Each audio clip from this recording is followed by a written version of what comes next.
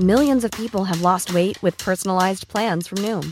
Like Evan, who can't stand salads and still lost 50 pounds. Salads generally for most people are the easy button, right? For me, that wasn't an option. I never really was a salad guy. That's just not who I am. But Noom worked for me. Get your personalized plan today at Noom.com. Real Noom user compensated to provide their story. In 4 weeks, the typical Noom user can expect to lose 1 to 2 pounds per week. Individual results may vary. Hold up. What was that? Boring. No flavor. That was as bad as those leftovers you ate all week. Keke Palmer here, and it's time to say hello to something fresh and guilt-free. Hello Fresh. Jazz up dinner with pecan-crusted chicken or garlic butter shrimp scampi. Now that's music to my mouth. Hello Fresh. Let's get this dinner party started. Discover all the delicious possibilities at hellofresh.com. Support Wrestle Talk! Give us a subscribe. Hey everybody, I'm John Cena. Hey, it's professional wrestler Colt Boom Boom Cabana. Hey, I'm Double J, Jeff here. This is Rich Swann. Matt Riddle, the King of Bros. Support Wrestle Talk. Support Wrestle Talk. Support Wrestle Talk. Do it, bro. Support Ollie. Support Luke. Support Wrestle Talk. Support Wrestle Talk. Home of Luke Owen. Whatever Wrestle Talk is, and whoever Luke Owen is, support the Ravens. Nevermore. Wrestle Talk. Live. Hello and welcome to the Wrestle Talk podcast. I am Ollie Davis and I'm joined by Luke Owen. Hello, Swaff Nation, and a hello to you, Oliver Davis. I already know the answer to this because we just spoke about it before pressing record. How the devil are you? Nothing to report, Luke. There have been no updates on my life because nothing's happened. How about you? I mean, I've got, a couple of updates. It was obviously the Easter weekend. Did some more baking. You made some bread over the weekend. Yeah, but it's just... There's no funny stories. There's no, I went out and did this. There's no, I saw this film at the cinema at the weekend. It's unless a haircut. Oh yeah, my lady partner shaved my head with a beard trimmer, not the excellent Manscaped ball trimmer, because that would have made it too short. But yeah, it all worked out. I mean, I can tell you, I watched Devil Wears Prada. Does that count? It's not quite the new James Bond movie. No, but it's still anecdotal. How was it? Yeah, it's really good. Really, really genuinely solid movie. Excellent performances throughout. Obviously, Streep is the best, objectively, but my man Stanley Tucci in that movie. I've seen that movie a lot of times. You know what? Certain movies just creep up on you where you're like, man, I've seen that film a lot. I don't know why. And that's one of them. I must have seen that movie legit 7 times in my life. What, have you got any? Have you got any that have just popped up?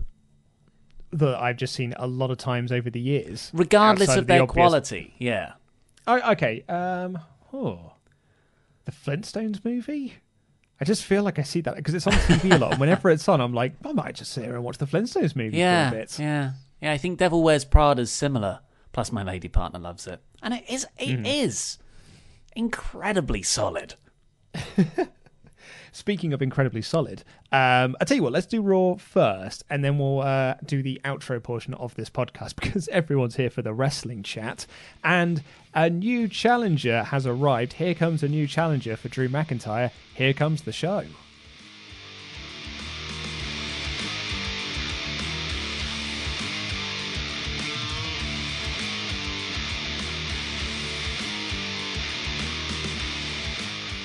WWE wouldn't know it because they continue to put on shows to just put it out there. I've seen a few people say, hey, well, thank God they are putting on shows, otherwise Wrestle Talk wouldn't have any content to make. You're right there, but I think I speak for all of us when we would much rather there be no wrestling shows for us to talk about than everyone risk their health and safety by going and continually making them 3 times a week. It's morally reprehensible. What the hell is going on? Also, for everyone who says, well, AEW, you don't criticise them when they do it, they stopped 2 Thursdays ago. They stopped when the government told them to. Now we can move on. WWE are now, what are they now? Like they are classed as an essential service. That's the one, yeah. I'm sure that's got nothing to do with politics and people paying people off. But, hey, I'm not one to throw any sort of mud or shade. And also to those people who said we'd have no content to make, guys, The Big Show is on Netflix. We'd have just reviewed episodes of that on a weekly basis. We're talking live streams. We're talking Easter eggs. We're talking 10 best Big Show moments from Adam Blompier. And don't worry, those are still definitely coming.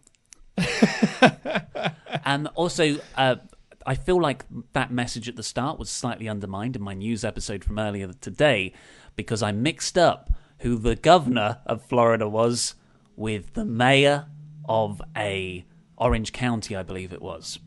So no one's really talking... Orange Cassidy, yeah.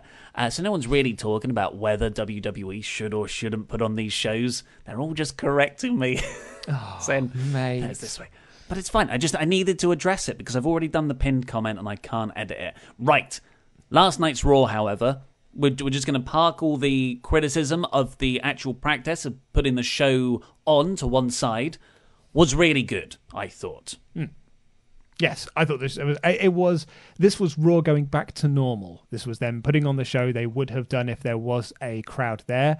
And do you know what? Actually, for the most part, it was a really, really good show. It's funny, if I was talking to someone this morning about sort of like, these WWE sort of carrying on when they probably shouldn't be, and they probably should be putting people's health and safety in front of the almighty dollar. And I said, yeah, and annoyingly, it was a really good show. So I want to be able to speak positively about it. But it's quite bitter. I'm a bit bitter that it was a good show. Yeah. Because what I want to be doing is sitting here going like, this is a terrible, terrible company, what a terrible decision. But actually, what I'm really going to be doing is sitting here going like, God, that Asuka Ruby Riott match was really, really great. And I love the Sexy Man faction. I think they're really great. I think Drew's really good. I think Seth's really good. Yeah, I'm really liking this show. Yeah, it's hard to have a consistent tone of this channel when WWE are evil, but they also put on a show I really enjoy watching. But I'm sure YouTube comment sections are smart enough, particularly our viewers, to understand that things aren't mutually exclusive all the time. So, one of the reasons this episode was so good, and it really, really was a very, very solidly booked wrestling show. When you say go back to normal...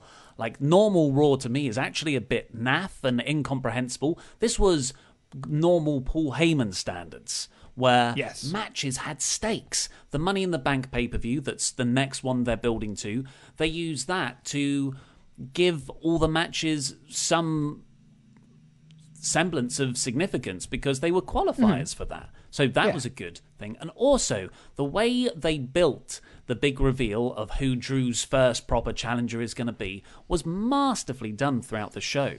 One of those sleight of hand tricks where it is very obvious because they're essentially every other segment they're saying, it's him, it's him, it's him, because they peppered the show with just shots of Seth Rollins backstage looking into the camera and saying, I'm your Messiah, or I will prove I've been resurrected. Yeah, things like that. Really, really foreboding stuff. But at the same time, the rest of the show, the main show, the in-ring stuff is like, look at Zelina Vega's Gang of Sexy Men faction. Andrade, he's in the main event. Austin Theory's winning his match. Angel Garza's winning his match. They're all coming out after each of their matches and beating down the guy who lost. Like, they were Zelina Vega's on commentary. They were all over this show. And I'm like, yes, give me this faction. And they put on a really good main event. It was very short, but a really good main event between Andrade and Drew. And it was like they built that faction so well. I was like, I almost wanted this to be the first feud for Drew going forward. But then Drew ended up beating Andrade, the US champion, quite easily, despite being at a major disadvantage in 5 minutes. That is problematic. And I was down on that briefly. But then Seth Rollins came down, Angel Garza attacked Drew, and Rollins just stomped McIntyre's head into the earth. And all of a sudden, I wasn't thinking about the Andrade Drew stuff. Paul Heyman did this much because he's a smart guy. He knows fans would start to be like, I don't think they should have pushed McIntyre that hard for this first week, overcoming this really good new faction. So he just changes the narrative to make it about Rollins versus McIntyre, which is really exciting. Yeah, I mean, to be honest, I kind of think I saw this coming because I literally said this in the predictions video. Kevin Owens was going to beat Seth Rollins, and that would somehow make him the number one contender to the WWE Championship. And, yep, lo and behold, that is what happened. Rollins came out, he had his little squash match last week where he showed that he was now super duper angry because, I don't know if you know this, Ollie Davis, but the narrative is, the storyline they're going with, is that WrestleMania 36 was Seth Rollins' first loss at WrestleMania. Now, I know what you're thinking. You're going to say, but he lost at WrestleMania 31. And you would be right. But he was champion at the end of the show. But right. So they're counting that as he didn't lose at WrestleMania there because he ended the show as champion. So him losing to Kevin Owens has ended his WrestleMania streak. I'm doing bunny ears now for podcast listeners. So it's infuriating because, it's, factually wrong. But there is something there. Yeah, right? And so now he's now this like super duper pissed off version of the Messiah character because he's a Messiah character that wants to prove to the world that he is right, and he's been proven wrong at Mania. So now he's this really like angry version of the character who is going to be going after McIntyre for the title. So he now needs the title to almost validate his whole Messiah complex, which I think is quite cool and exciting. I really, really like this potential new take on the Seth character, and I'm very excited for him versus Drew. Yeah, I don't think this was the plan, obviously. I think Seth, World not ending, would have, and Authors of Pain getting injured as well, that was a big part of it. He would have Buddy, he'd have both members of AOP, because Murphy is in a match next week. He's facing Rey Mysterio, is it, in the Money in the Bank qualifiers. So it'll be weird if Murphy is now no longer affiliated with Rollins. I would like to think Heyman won't do that. Yeah, I would have thought they would still be together in some capacity. Like, Buddy just needs to just Murphy needs to cut a promo next week saying, like, I'm still following Seth Rollins, and I'm going to win this tonight for the Messiah. But at the same time, you could say, like, Murphy's just walking around being like, hey, he lost at WrestleMania for the first time ever. And you can tell that. I don't know, but what they've done and how they've made it work is, I agree, very, very good. I've seen a lot of people, myself included, asking where Kevin Owens is, and I don't know if he worked the tapings. Well, is this the tapings? Because this is now just live right now. They're just like Monday, Wednesday, and Friday. It's just a live show, so he doesn't have to be at a certain set of tapings because he can just be called in for the following week. I'm guessing that at the end of WrestleMania, or when, the end of the Kevin Owens Seth Rollins storyline, there was no plan for what Owens was doing next. There was just a plan of what Rollins was going to do next. And what does Kevin do next? Like, what feud can you put him in next, apart from facing off against the team of sexy men over the United States Championship? And then essentially you're just feuding again. He's just feuding with another faction. Yeah, I mean, maybe there were plans for Kevin Owens, and understandably it's just been torn up. I look at Owens and I look at the decisions he's made over the last few years. Not going to Saudi Arabia, not because he wasn't allowed to go like some people, but because he disagreed with the sort of moral ambiguities around it. So maybe he is one of those people who's been like, you know what? Nah, I'm going to stay at home for a bit. But I don't know. I don't know. That's totally me speculating. But yes, overall, Drew versus Seth, big thumbs up, because I'm really excited about the matches those two guys can have.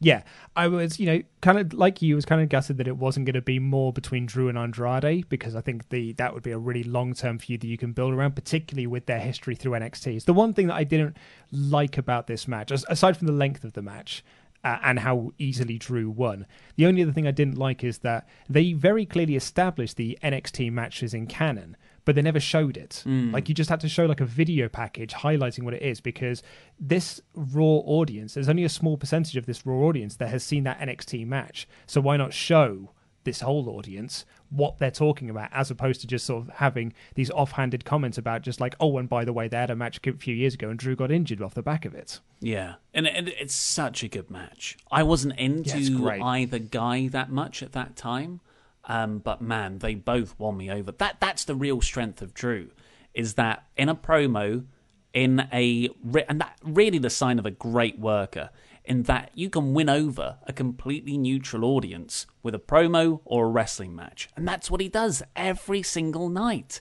Overall, I ended this episode really excited about Drew as a babyface champion. So job massively done. It is a shame it came at Andrade's expense. We'll talk about that more in the full recap.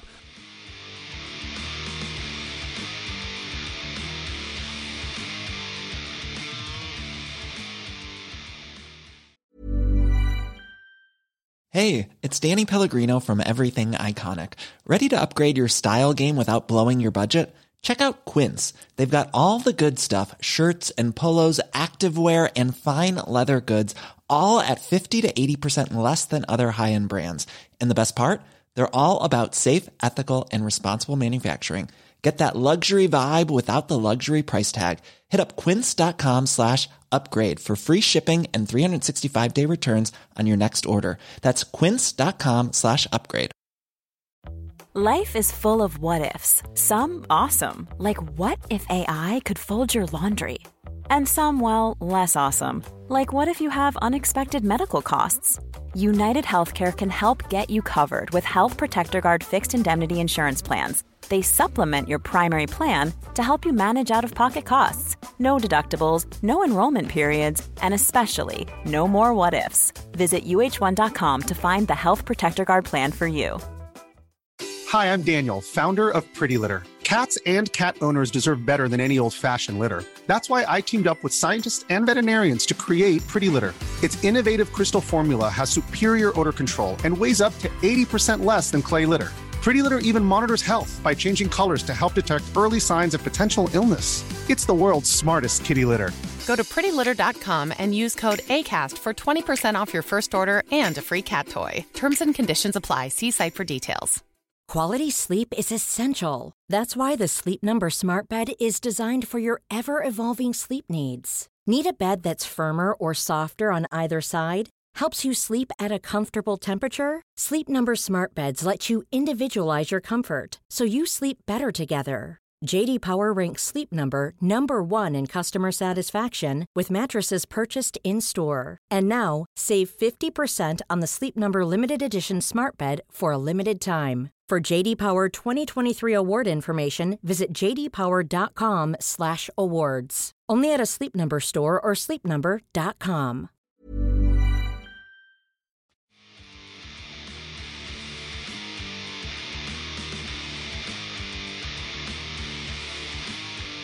Before we get on with the rest of your super chats, let's give shout-outs to our wonderful pledge hammers on Patreon, who will be getting, hopefully, our retro review of WrestleMania 21 this week. Indeed, indeed, indeed. A show that clearly I've forgotten, because those who saw Quizzlemania 2 will have seen me completely bollocks up one of the questions where in my head, that opening match was Eddie Guerrero versus Benoit, but it's not. It's Eddie Guerrero versus Rey Mysterio. I just completely misremembered it. So I'm actually really looking forward to rewatching it, because clearly I don't remember it as well as I thought I did. So thank you very much. Stay down, Derek Graves. Woo. Just incredible Edelheit. Thank you. Former star athlete, now head coach, Landell Brenson. Nice, lovely stuff. Shaun of the Dead Peril. What a film. You'll never get this name right, you idiots. Matthew Szymczewski. Very good, very nice. Harder than his bite, Sean Barksdale. Woof, woof, woof, woof, woof. Always leave the crowd wanting Brian Moore. Works on multiple levels, that does. Always want Brian Moore. Vito Ventura, Pet Detective. Yes, thank you. We're going on a Brian Huntley. Woo. That's it. Get ready. Moving Sideways, Kieran Crabtree. Yeah, like a crab. Crab. And Forsaken Angel, Corey Cobain. Ooh. Thank you. And lastly, new kid on the block, Ben Newcomb. Thank you very much, Ben, and thank you also on the super chats, Garage Art with a V, Les, Bumhead Rob, and Hawkeye Jeremy Runner, and of course, as always, our mod mother, Jenna.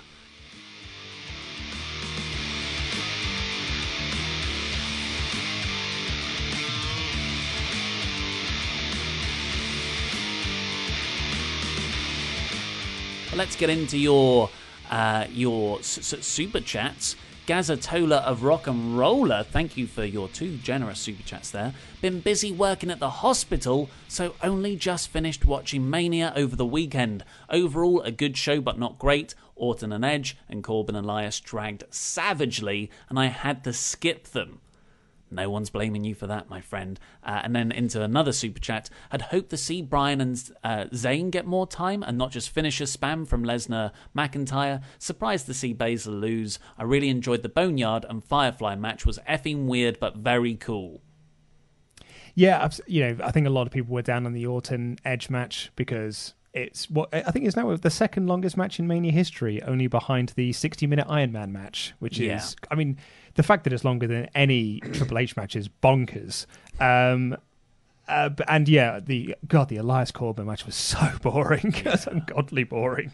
But all that other stuff, Gaz, yeah, I agree on, to be honest. Completely, yeah. Valab Mamadipudi, Los Ignorant... I can't say this. I can neither say your first name or the name of this faction, Valaba. Los Ignorables.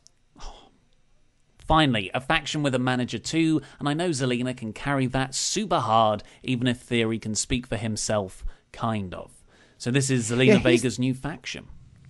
He's the only one that doesn't really fit for me at the moment, and I think that's because, I mean, we'll talk about this more in the main show. It might just be because he was clearly a last-minute replacement for for Andrade at WrestleMania, but he doesn't. Something about him doesn't click in the faction for me just yet. Yeah, I totally agree.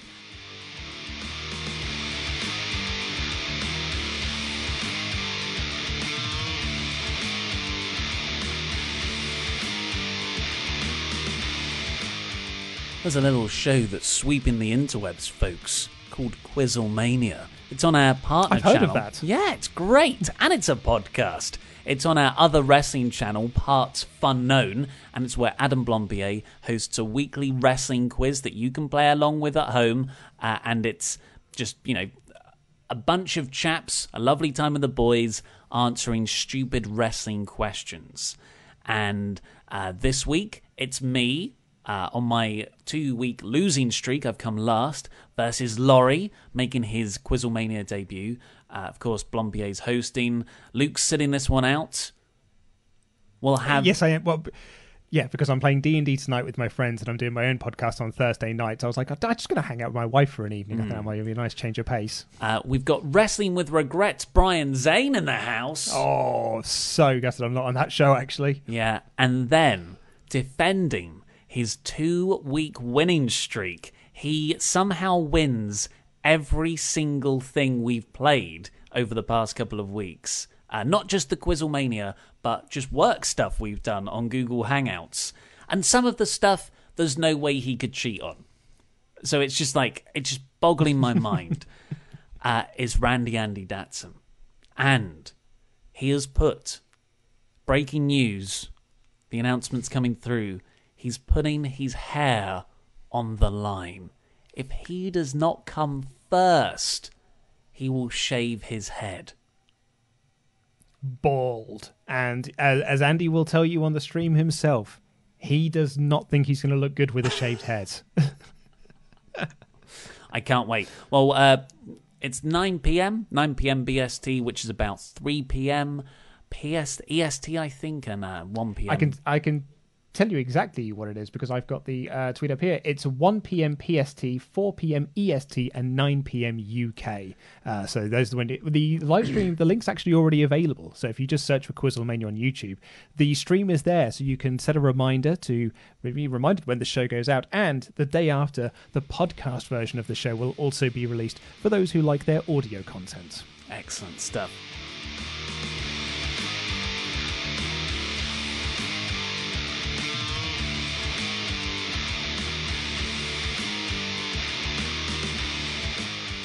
So let's get him on with our play-by-play review of the show. Opened with the third time we've seen this video package of Drew McIntyre beating Brock Lesnar. And then we got McIntyre opening the proper show in the ring by cutting another really great promo, thanking the fans, putting over his match with the Big Show. That did make him look really good. I still think that was a very good idea. And then he challenges the WWE locker room to step up and fight him for the title. I thought, isn't it so nice that we've got a full-time champion on WWE TV again? Yeah, that fighting champion who wants to always put their title on the line. Jerry Lawler was back on commentary this week as well. I don't think he added a great amount to the show, other than one line that I think a lot of people are very upset about. I thought this was a solid promo. But it was during the Akira Tozawa match when he said that Akira hit a ramen noodle moonsault. But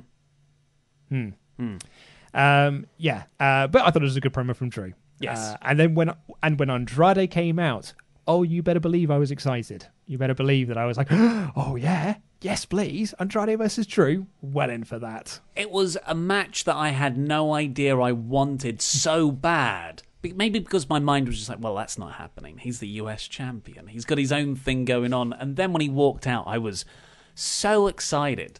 And, this is the sort of segment where it will make you stick around for the main event. So it would be interesting to see what the drop-off of viewership's like in the ratings. And Drew was really, really funny here.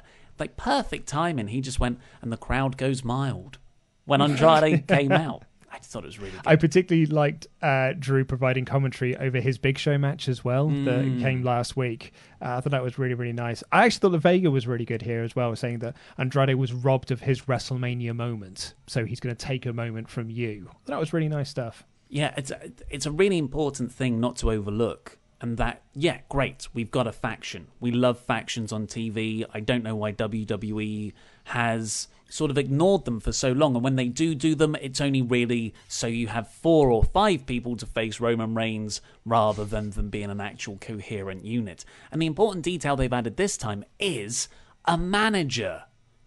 Zelina Vega adds so much to this group.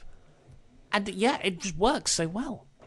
It's totally a Paul Heyman thing. I wonder, this is purely speculation on my part, but I wonder if the writing crew, before Heyman came on as the executive, creative, whatever it is, I wonder if the writing crew just gave up pitching factions because Vince always said no. So you pitch a faction, Vince says no. You pitch a faction, Vince says no. Until Vince wants, a load of people for Roman to beat up. So they probably just gave up pitching factions. But because Heyman's got that control, and Heyman bloody loves a faction, that he was like, yeah, I'm going to do this faction. And Vince was like, okay, yeah, sounds good. Mm-hmm. Yeah. After that, we got our first match of the show, which was a women's Money in the Bank qualifier. And for the second time in 2 weeks, Asuka had a really decent TV match with a former member of the Riot Squad.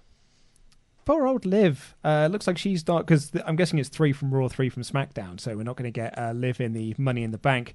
But I thought this was a really, really solid match. I loved Asuka dancing to Ruby Riot's music as she came out.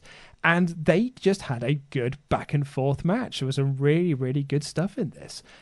Some great near falls. The sequence at the end where Ruby Riot tried for the sort of stage dive thing and Asuka caught her in the Asuka lock, that was reversed by Riot into a pinning combination, reversed into more submissions, reversed into submissions by Riot, and then into this big pinning combination before Asuka tapped her out very quickly as well. As soon as she got in that Asuka lock, Ruby was tapping out. I thought it was a great match. Yeah, really, really good. Probably, I enjoyed Drew Andrade more in the main event, but this might have been the best match of the night that went a decent amount of time, I think.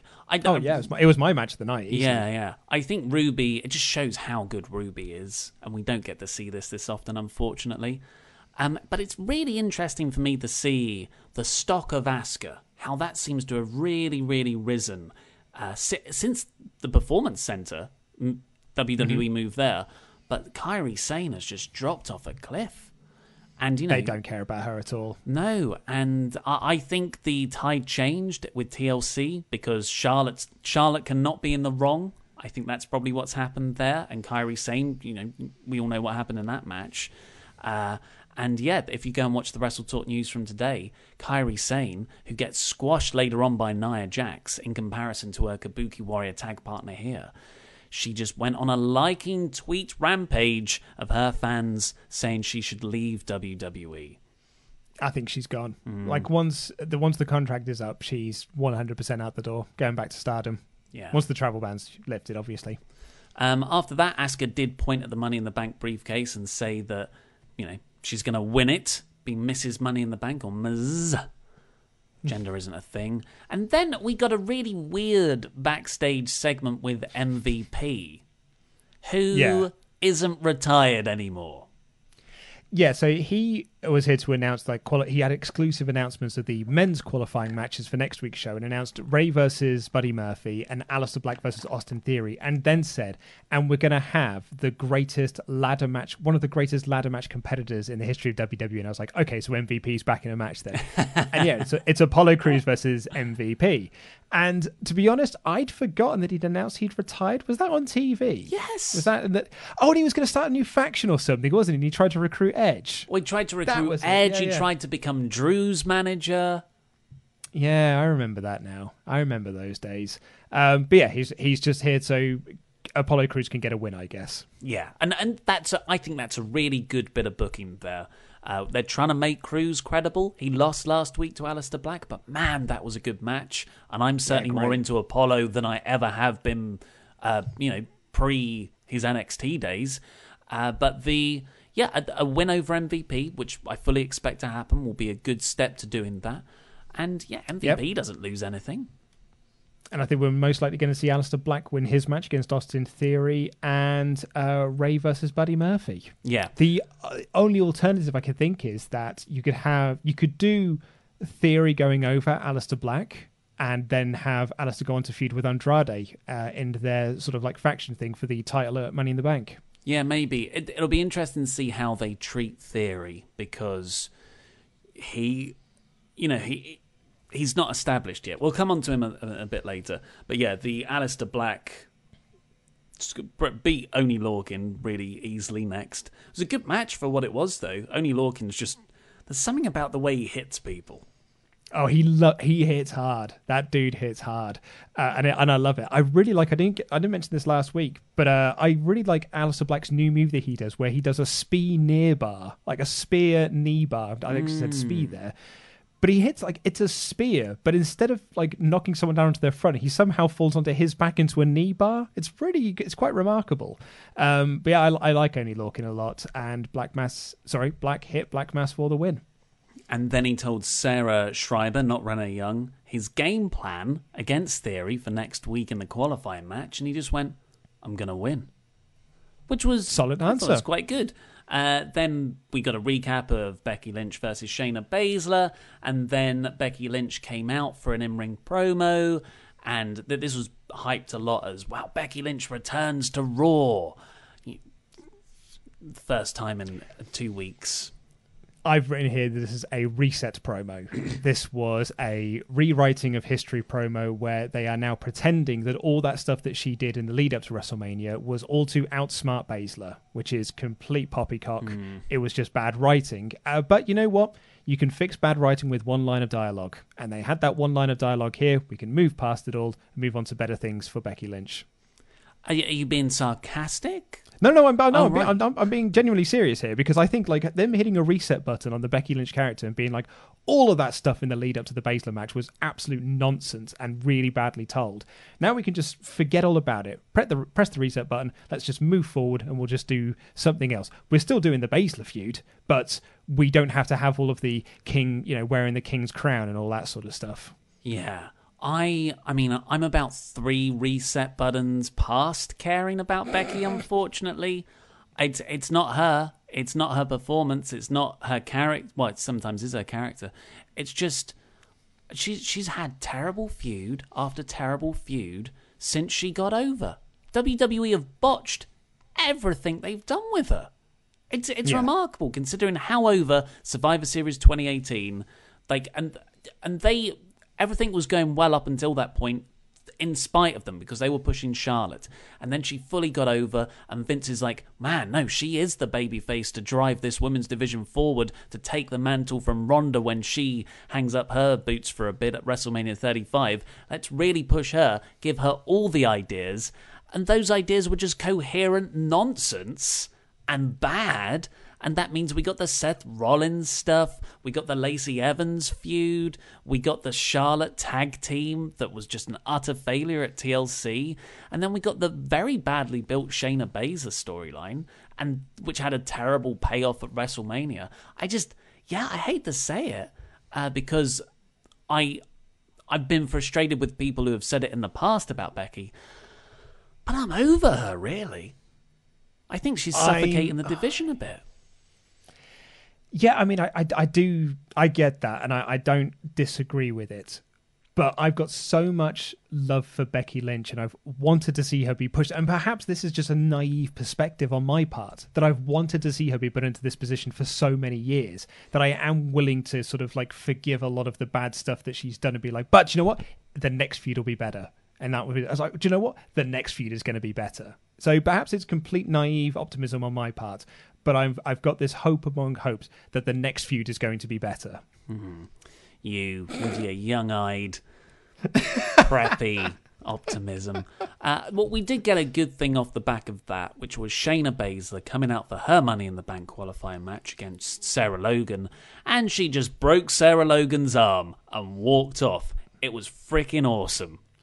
It was undermined massively, though, by the balls up, because so she hits Logan with the stomp and breaks her arm, and she walks away, and the referee calls for the bell, and Mike Rowe, is that the ring announcer's name? He announced Sarah Logan as the winner.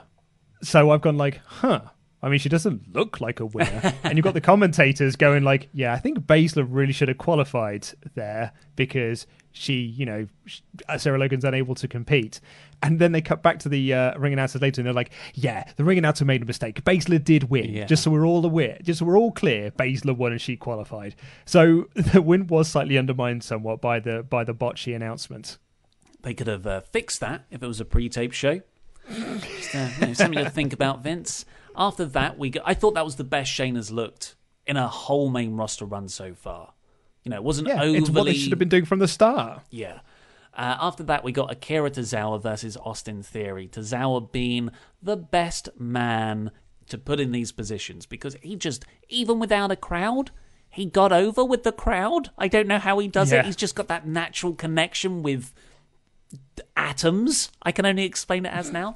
But Zelina Vega was on commentary. Really nice touch because it really felt like their faction was all over Raw, which made the Drew McIntyre matchup later in the night. It really did make him feel like he was at a disadvantage because of it. But I'm still waiting to see why everyone loves Austin Theory so much. I haven't seen his Evolve stuff, but a lot of people I trust the opinions of say he's very, very good. I haven't seen that yet, and this match here did nothing to show me otherwise.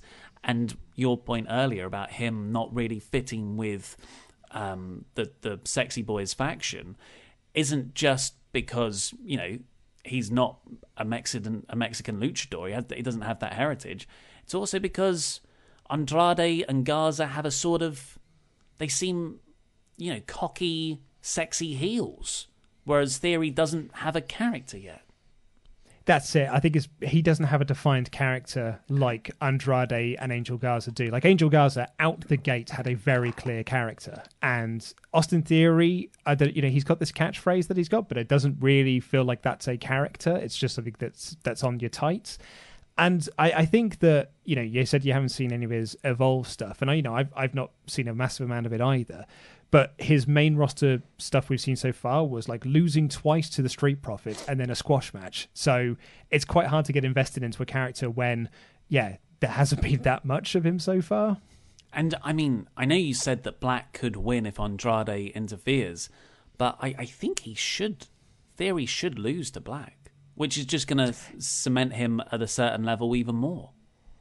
But maybe it's just me, but like Black going into a feud with Andrade feels like much bigger than just being a part of the Money in the Bank match that I don't think he's going to win. And maybe Austin Theory getting a win over Aleister Black and going into Money in the Bank where he possibly could show off something might give him much more stock on the Raw roster. Potentially. After that, we got Andrade and Garza come down to beat up Akira Tozawa, who lost to Theory. Rey Mysterio said he'll be Mr. Money in the Bank to Charlie Caruso.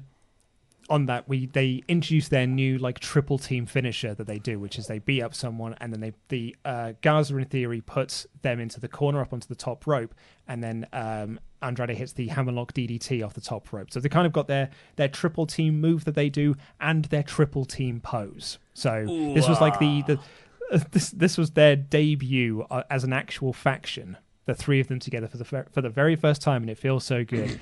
This got me very excited. I really like this. Yeah, because I don't think WWE even knew these three were going to be a proper faction moving forward. Because you look back at the last 2 weeks of TV from when Theory debuted, sometimes he was with Vega, other times he would make a separate entrance to Vega and Garza. So, yeah, it's no surprise that they feel like a thrown-together faction. Mm-hmm. But with Garza was just thrown in there, but that one worked. They don't have the luxury. The more you do that, the more weird it's going to seem. But after that, speaking of, we got Angel Garza in a squash match against Tahuti Miles, Garza is just incredible. Theory, sure, might be great, but why split the push when you could just push Garza? Yeah, I think you said this in your review. It should have been Angel Garza in the Austin Theory position, and I 100% agree with you. I think Angel Garza's already got a much more defined character. He's got a incredible amount of charisma about him, and yeah, I think he's great. I think he's absolutely awesome. Him coming out and flirting with the camera lady, and then telling the cameraman to get up onto the apron so we could cut a promo. I thought it was all wonderful stuff. Yeah, totally, definitely a real photographer. She was. Not just a pretty person hired for the role. Are you trying to say that pretty people can't take photos, Oliver Davis? They go in front of the lens, surely, like me and you. Then we got a really good promo backstage with Drew, who put over his match with Andrade at NXT and how Andrade tore that bicep. Well, it was actually Drew, I think, tore the bicep at the end of that match. But really, really good stuff. Then Nia Jax just squashed Kairi Sane. Yeah, I've got here. Sane tries to make fun of Jax. Asuka cheers on from backstage. Nia wins. Yeah, it's not looking promising for Sane's WWE future. After that, we got NXT champion Charlotte Flair. That sounds so weird coming out of my mouth. And she cuts an in-ring promo on Io Shirai, who I guess is the next NXT title. Yeah, she won the ladder match last week. Which, do you know what? Show it. Show us the Show us the video back. I know that was close, but this is why it annoys me so much, because you own this footage. You can show this footage, right? Like, show us the ladder match. Make us want to tune into Wednesday to see the follow up to it. You can't, because if you're a Raw viewer, you're part of the 2 million, or let's say you're part of the 1.5 million viewers that don't watch NXT. The first question you've got is, who's Io Shirai? What's an NXT Women's Championship? What's she talking about? So show the people that. Show Io Shirai winning that championship and then say, and if you watch on Wednesday, these two are going to go face to face, and make people excited to watch NXT. It's all in control. You're in control. It's on the same bloody network. Like, you can show this stuff, and I don't understand why they don't. Oh, because they've got they've got loads of content that they can film right now, Luke. That's why. I don't see any reason why they should be leaning on the archive material more. That sounds ridiculous. And also, she is 100% a heel, right? Yes! Like, there is no way on any planet that she's a babyface. Which they came down just like, it's her 12th title in WWE. I'm like, she's been on the roster for 6 years. That's way too many titles to have in 6 years. And she's talking about how she's beaten up everyone's favourites too many times. Vince McMahon handpicked her to save the main event of last year. And she's going to beat up Io Shirai, who is a heel. I think she's the most ultimate heel And she's going to have... But maybe they think she's a babyface, which is why they're doing babyface Charlotte versus heel Io Shirai. That's exactly what they think. The reports are out there. They think Charlotte's a babyface, a badass, all-conquering babyface. At least with Roman... Inconceivable. At least with Roman, he was booked that way, and he played that character. Charlotte's just booked that way and plays a heel, like an out-and-out heel. But yeah... It is good. This is one of the only times I can ever remember Raw or SmackDown actually throwing to an NXT episode that week. Yeah. So, that hopefully that will bring more eyes onto NXT. Bobby Lashley, of all the storylines to not drop, Bobby Lashley squashed No Way Jose and got frustrated with his wife Lana because she kept yelling unhelpful advice to him, and it took him off his game. But he still won. Because that's the thing, right? That's where this didn't particularly work for me, because they're saying, like, hey, Lana was giving him terrible advice and it threw him off his game. It's like, yeah, but he still won. So it's either No Way Jose is really bad, or it's just that him being shouted this advice isn't actually affecting anything. It's because No Way Jose is really bad. They've established that in kayfabe. That's not just me disliking the act. Because No Way Jose nearly beat Lashley off the back of Lana's input. So I think it does work. I just don't think it's good. Mm-hmm. Yeah, and that's fair enough. Did you see the the Don't Rush challenge that the ladies of WWE did, and then a lot of the lads did it as well? It was really quite lovely. No Way Jose was in that video, and I did not recognize him until he put his gear on. So I was like, "Who's this guy?" Then we go, "Oh, right, it's No Way Jose." Okay, I see now. Oh, now he's fluorescent. I know who he is. Off the back of that, we got the Viking Raiders versus Cedric Alexander and Ricochet, who, remember, in season 37 of WWE following WrestleMania, are now a tag team. They've even got matching tights. And I don't know if you do this, but I sometimes start writing jokes in advance in my notes. And for this one, I was writing about how, well, at least they're safe in the tag division now. Viking Raiders haven't been round that much. You can establish Alexander and Ricochet with a win here. And it was a really exciting match. This was a very good back and forth match. Well, I forgot that there was no crowd there. But then the Viking Raiders won. And that's not a bad thing, because the Viking Raiders are very good, and they were fighting for the Raw Tag Team titles just a few months ago. However, is that the best thing to do to your new tag team of Alexander and Ricochet? They're an enhancement team. Like, you're not pushing this team. They're just there to put other people over. That's my guess of all of this, because, Viking Raiders won with a botched version of the Viking Experience, and then they signaled that they're going after the tag straps again. So we got the interview with Street Profits and Bianca Belair telling them to get serious about the Viking Raiders, because every time you've been in the ring with them, you get beaten up. So Ricochet and Cedric Alexander were just a stepping stone to get to the feud between the Viking Raiders and the Street Profits. Yeah. And the Viking Raiders versus Street Profits into. I'm not a fan of it. It's depressing. It's depressing to see Alexander. I made my peace with last year. He was buried. It's very unfortunate, but I've gotten over that. Ricochet, it's like a freaking Chinese burn on my arm. Am I allowed? That's okay to say? A twisty thing on your arm. I have no idea. I don't know anymore. But do you know what? You know how you said you're over Cedric and you're sort of over that thing? I think I'm just over Ricochet now. Like, it pains me to say it, but this company have told me not to care. And now I don't care. He was on the main roster for a year and did absolutely nothing. Yeah, and in all of that, somehow in doing nothing, he was United States champion for a bit, and it still feels like he did nothing. And since the Saudi match, I've just been told week in, week out, don't care about this guy, and now I don't care, and that sucks. Oy. But a positive in this is that the Street Profits versus Viking Raiders, I think, will be very, very good. And part of that is because I was down on her a bit last week, and we both said Bianca Belair feels like a natural heel. There's just something about her, and it might jar with the Street Profits act. I don't see them really meshing beyond them being in a real-life relationship together with being married to Montez Ford. However, here, in the promo segment, I thought the dynamic was perfect. It's like she is the serious balance to the Street Profits' goofiness.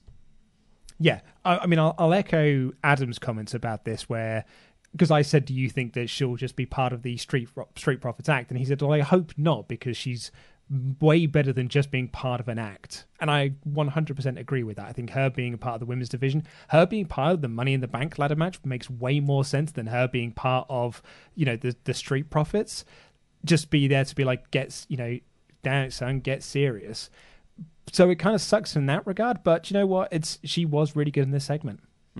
Yeah, she should be in the Raw side of the women's Money in the Bank match. That's a good point. And the main event was the Drew McIntyre Andrade main event, which was really, really good. Really ferocious stuff from Andrade. Went straight for Drew's surgically repaired torn bicep that he suffered in their NXT match 2 years ago. Really nice story. You had Austin Theory and Angel Garza and Zelina Vega constantly distracting stuff from ringside, but still Drew overcame them all with a Claymore in 5 minutes. That was a good 20-minute match in there where Andrade would have looked fantastic in defeat. This was not that version, but like we said earlier, the Rollins reveal was sort of took your mind off that bit of misbooking. Yeah, I probably could have done without the Bobby Mash and just given more time to this. Oh, yeah. Rather than go 5 minutes, you could have gone 15 and given Andrade a little bit more, because I'll be honest, this did feel like a bit of a squash match. And it was, Drew overcoming the odds and just beating him quite handily. I probably would have preferred to see a bit more back and forth, but the Rollins reveal was really, really great. Yeah.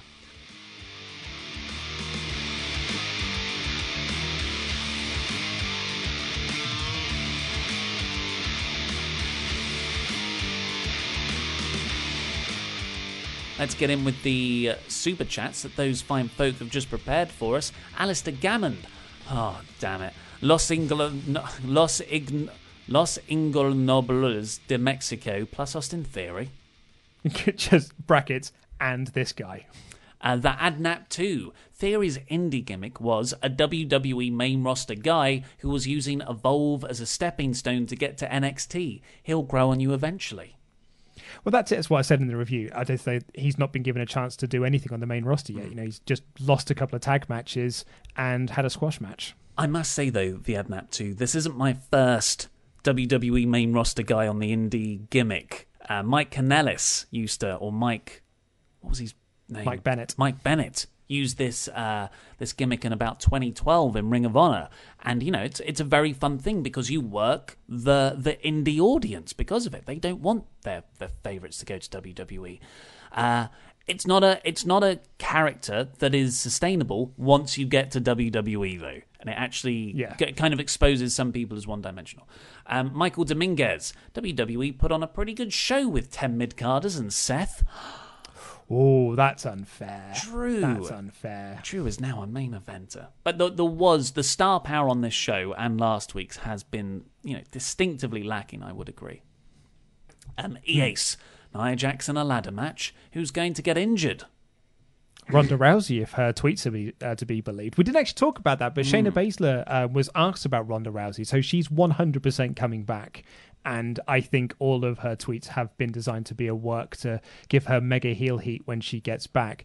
But I do think it's also small-minded heel heat, because you are essentially telling your audience that this is all fake. And then she's going to go back and have fake matches. So when she loses, she just loses a fake fight. So what does that matter? Yeah, I mean, that's what they did during her actual run as well. They decided to puncture the kayfabe bubble.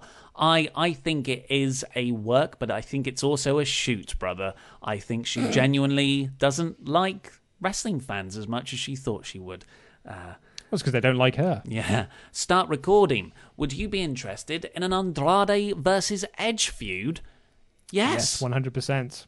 Can you imagine somehow catching the spear into a hammerlock DDT? I don't know how that would work. Oh, maybe. Big Butter Jesus Gaming. Just make Rick and Cedric a team. Keep them happy. Well, that's what they've done. Yeah.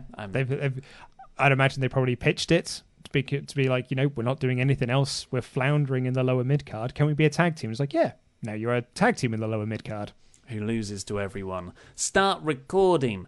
Who do you see becoming the next Triple Crown champion with the WWE title, Universal title, and NXT title to join Rollins and McIntyre at some point?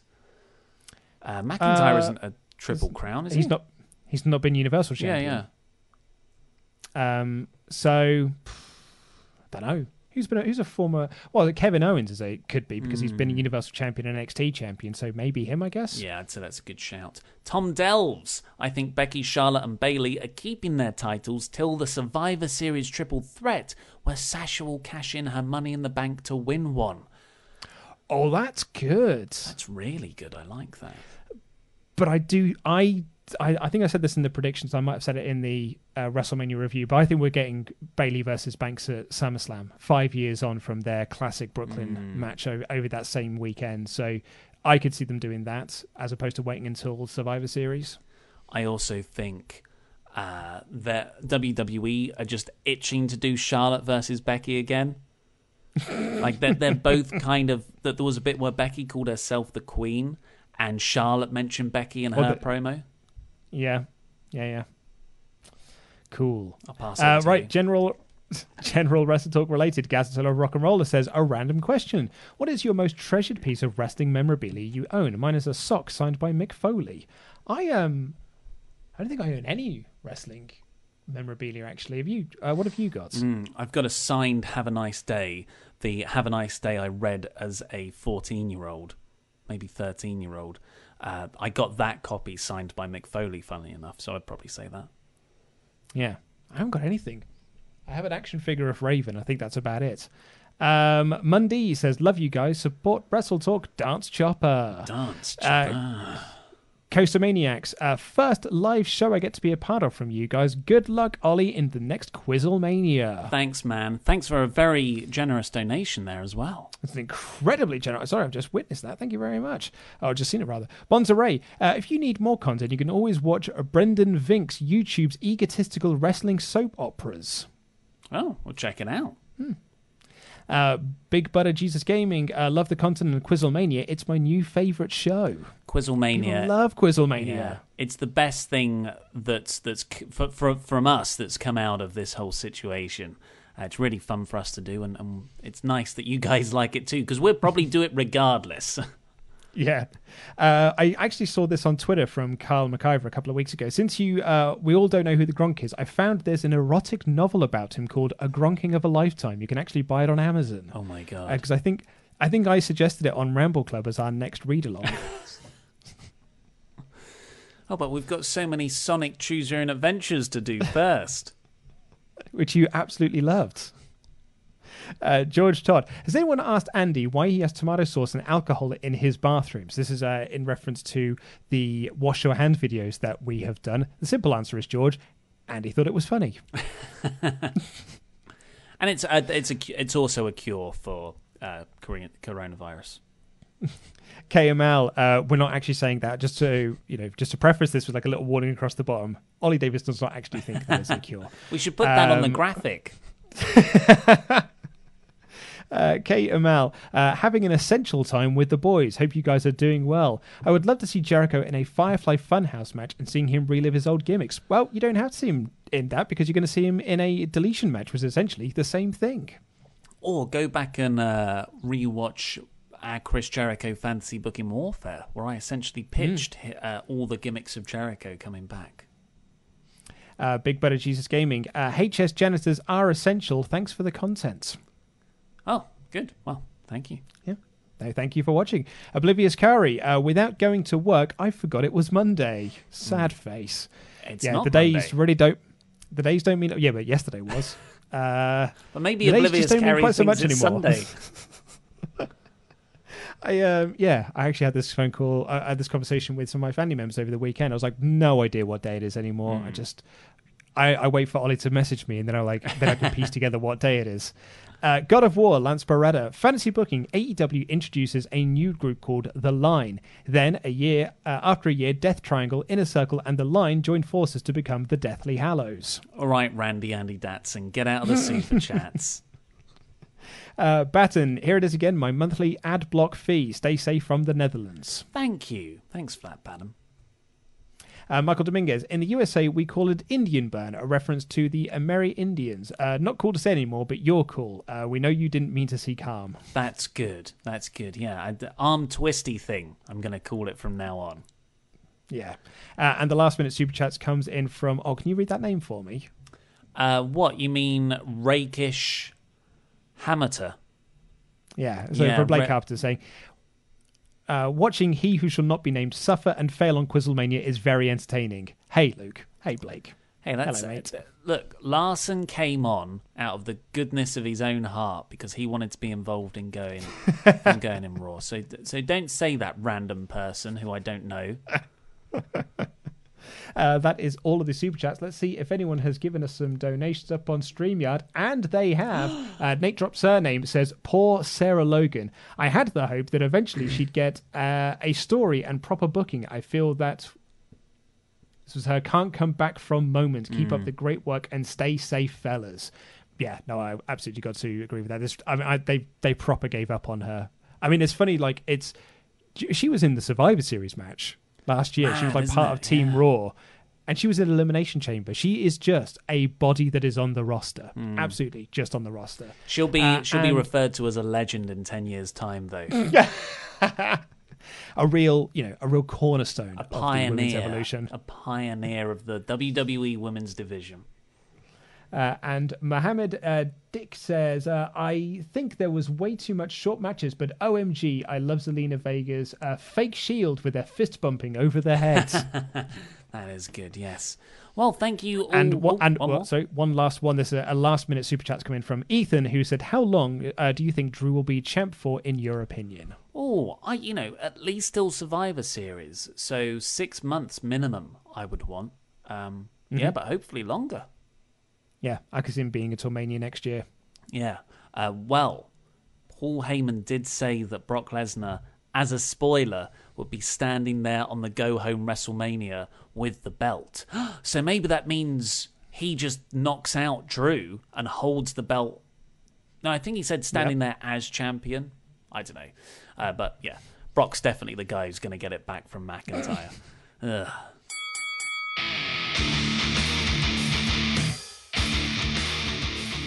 My wife and I have been rewatching the MCU. You and everyone else, it seems. My lady partner's 100%. boss, my friend Chris, who has never seen them. And I don't know what order you're doing it in, but everyone seems to be running off of the MCU chronological order in terms of in story. So they would start with Captain America and then watch Captain Marvel. Mm-hmm. Like in the timeline. I find that a bit sacrilegious. Well, I did suggest that we do that, but the decision was made that we'll watch it in release order, because then you kind of get like the phases all together. And really, looking back on it, I do think that's the right way to do it. And here's why. Because you've got to slap your head before you say that. So I'm not sure if that comes up on mic. The reason why I do think you've got to do it that sort of way is because Captain America, while predominantly taking place in 1945, the ending of the movie takes place in present day to set up the Avengers. So you starting with that one, and then it ends in 2012, and then you're going to 1995. So it doesn't actually work to watch them in the chronological order that they are set.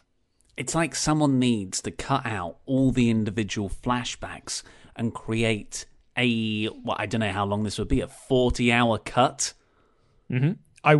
You would just add it, like, so the Captain America piece is like the start of the movie where they find him, and when he wakes up, you would put that at the post-credits of Thor to then set up the Avengers. Because actually, Captain America doesn't have a post-credit sequence; it's just a trailer for the Avengers. Yes, it is. Yeah. Yeah, what a weird look back at that it is. Yeah, well, my wife forgot about that. And I was like, yeah, there's no post-credits, just a trailer for the Avengers. And this was about, I think it got to about sort of 10 o'clock-ish. We were watching it on a Sunday night, and we were having a couple of glasses of wine while watching Captain America: The First Avenger. And then she watched that trailer, and then she's like, I just want to watch the Avengers now.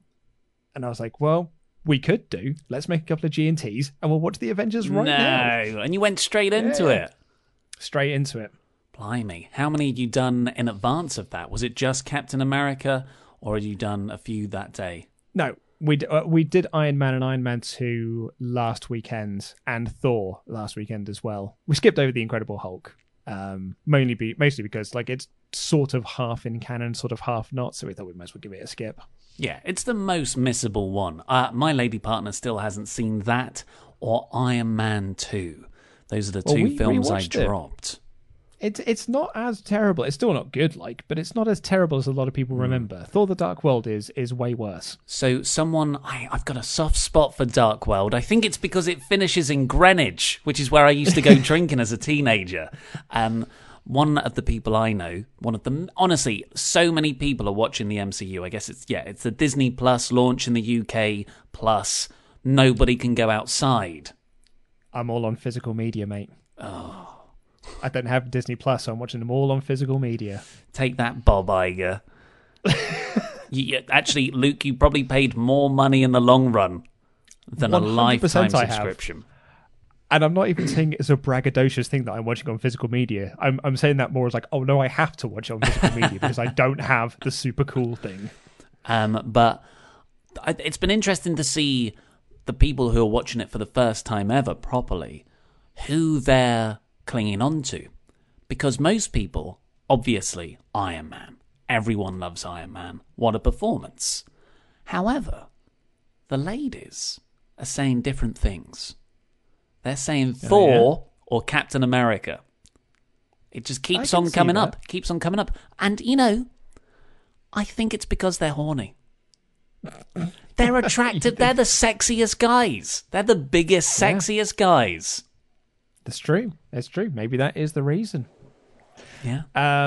I've also got a game I'd like to play with you, or a challenge I'd like to lay out to you, possibly, and out to our podcast listeners as well, to email in your suggestions. So I had a family phone call over the weekend, as people are doing in their isolation bays. I've never spoken to my parents quite so much now that we're in isolation. So I was on a call with my parents and my brother and his girlfriend, and my brother's girlfriend admitted she's never seen a wrestling match before. Wow. And which really isn't all that shocking, I'll be honest with you. I think it would have been more surprising if she said she had seen one. But yeah, so she said that she's never seen a wrestling match before. And my brother wants to show her one. So he asked me to recommend a match. Now, there are some parameters to this. It's got to be a good match, obviously, step one. Under 20 minutes. Needs to be a basic complete story within the match, so you don't have to watch multiple matches to get the, a Ciampa Gargano 3 really needs 1 and 2 to kind of complete the set. It's got to be not too violent. When I mentioned, Edge spearing Mick Foley through a flaming table, she did go, oh no, that sounds a bit much. So no one can get, as she puts it, really hurt. And here's the real crucial one. Got to be available on YouTube. I mean, can't you just give the network login? I'm pretty sure everything's available on YouTube at one point or another. If not, Dailymotion's your friend. So that's the parameters that I've been set to try and find a match to recommend. For someone who's only probably ever going to watch one wrestling match in their life, what match do you show them? Wow. And what were there any that immediately jumped to mind? Bret Austin, yes. WrestleMania. Yeah. That came to my head as well. Yeah, I don't know if it's under 20 minutes, though. I think it is, but I haven't checked the length of the match. But that was the first one that sprung to mind. And then I was trying to think if there was something a bit more... It's quite bloody near the end, though. Yeah, well, that's the other side of it. But I almost feels like that adds to it, though. That adds to the... but maybe that is going to be the wrong call because, as you said, they do get really hurt. So the aim is not to show your lady partner-in-law pending a fantastic wrestling match by our standards and what we want, surely the aim should be to tailor it to her and give what her... So, like, you know, I'm not going to introduce my mum to rock music because she likes the Osmonds, right? So if I ever hear anything that's more poppy, I say, hey, Mum, check this out. So what does she like? Does she like crazy soap opera stuff? No, well, they don't have a TV. So, yeah, what she really likes they have is a laptop? Gardening. They have a laptop, yeah. Well, it's the same thing. But they don't really like, you know, they like gardening and going out to their, what do you call those things? Allotment? Allotment, thank you very much. Allotments. She's currently working in sort of like a greengrocer's like veg store. Wow. So that's the sort of thing that she likes. Like my brother, she's very environmentally focused. Nothing's jumping out at me.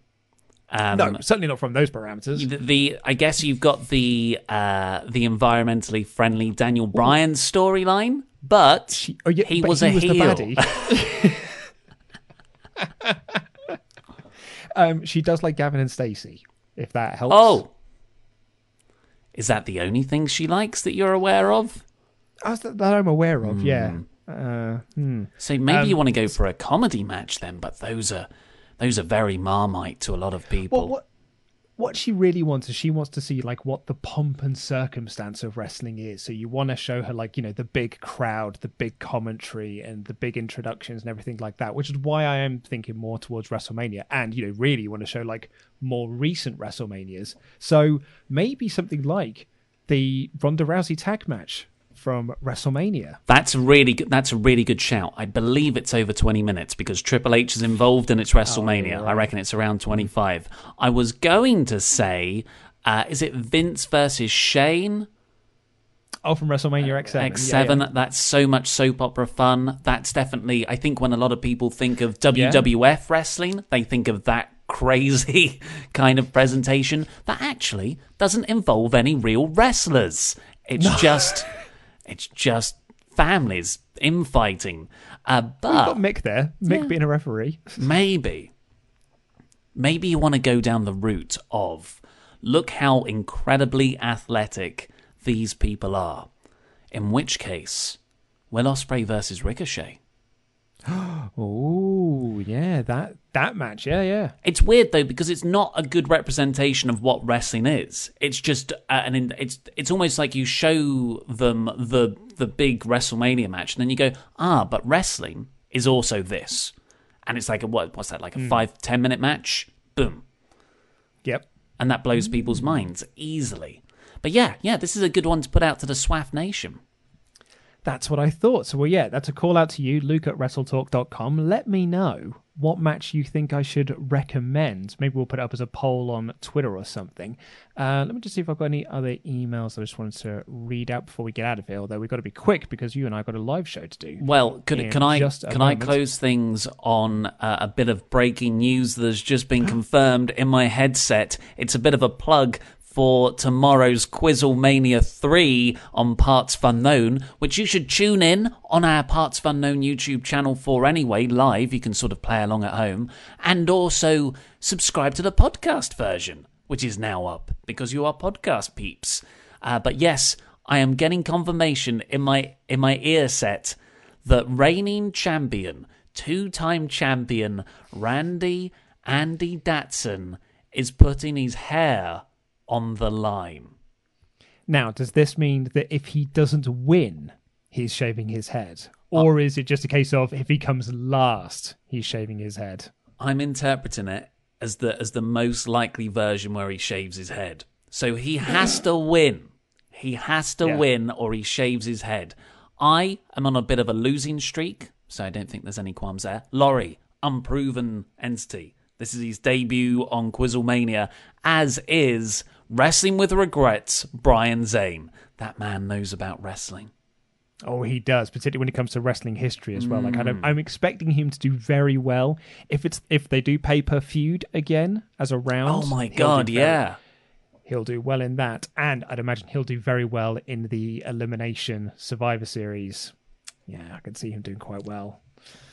Good luck, because I'm not on it this week. Anyway, that's all we've got time for on this edition of the show. Thank you all for your emails. Do get them in touch. We'll read them out on the AEW podcast, because we've had a very lovely email from Valerie and from Thomas, who sent in some fun stats for us to read out. So we'll do those on the AEW podcast on Thursday. Thank you all so much for listening. Take care. I love you. Goodbye.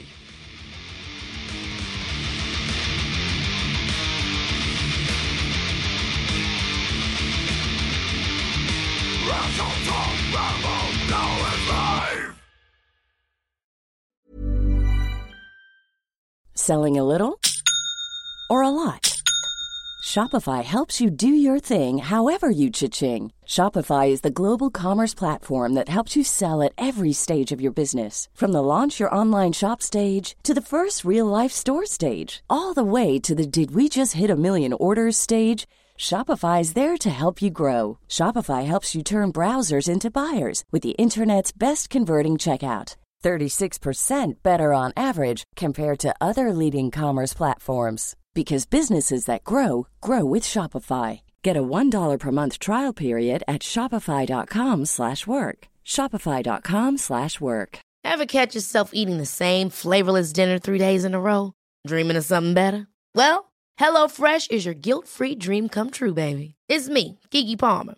Let's wake up those taste buds with hot, juicy pecan-crusted chicken or garlic butter shrimp scampi. Hello Fresh. Stop dreaming of all the delicious possibilities and dig in at HelloFresh.com. Let's get this dinner party started. Hi, I'm Daniel, founder of Pretty Litter. Cats and cat owners deserve better than any old-fashioned litter. That's why I teamed up with scientists and veterinarians to create Pretty Litter. Its innovative crystal formula has superior odor control and weighs up to 80% less than clay litter. Pretty Litter even monitors health by changing colors to help detect early signs of potential illness. It's the world's smartest kitty litter. Go to prettylitter.com and use code ACAST for 20% off your first order and a free cat toy. Terms and conditions apply. See site for details.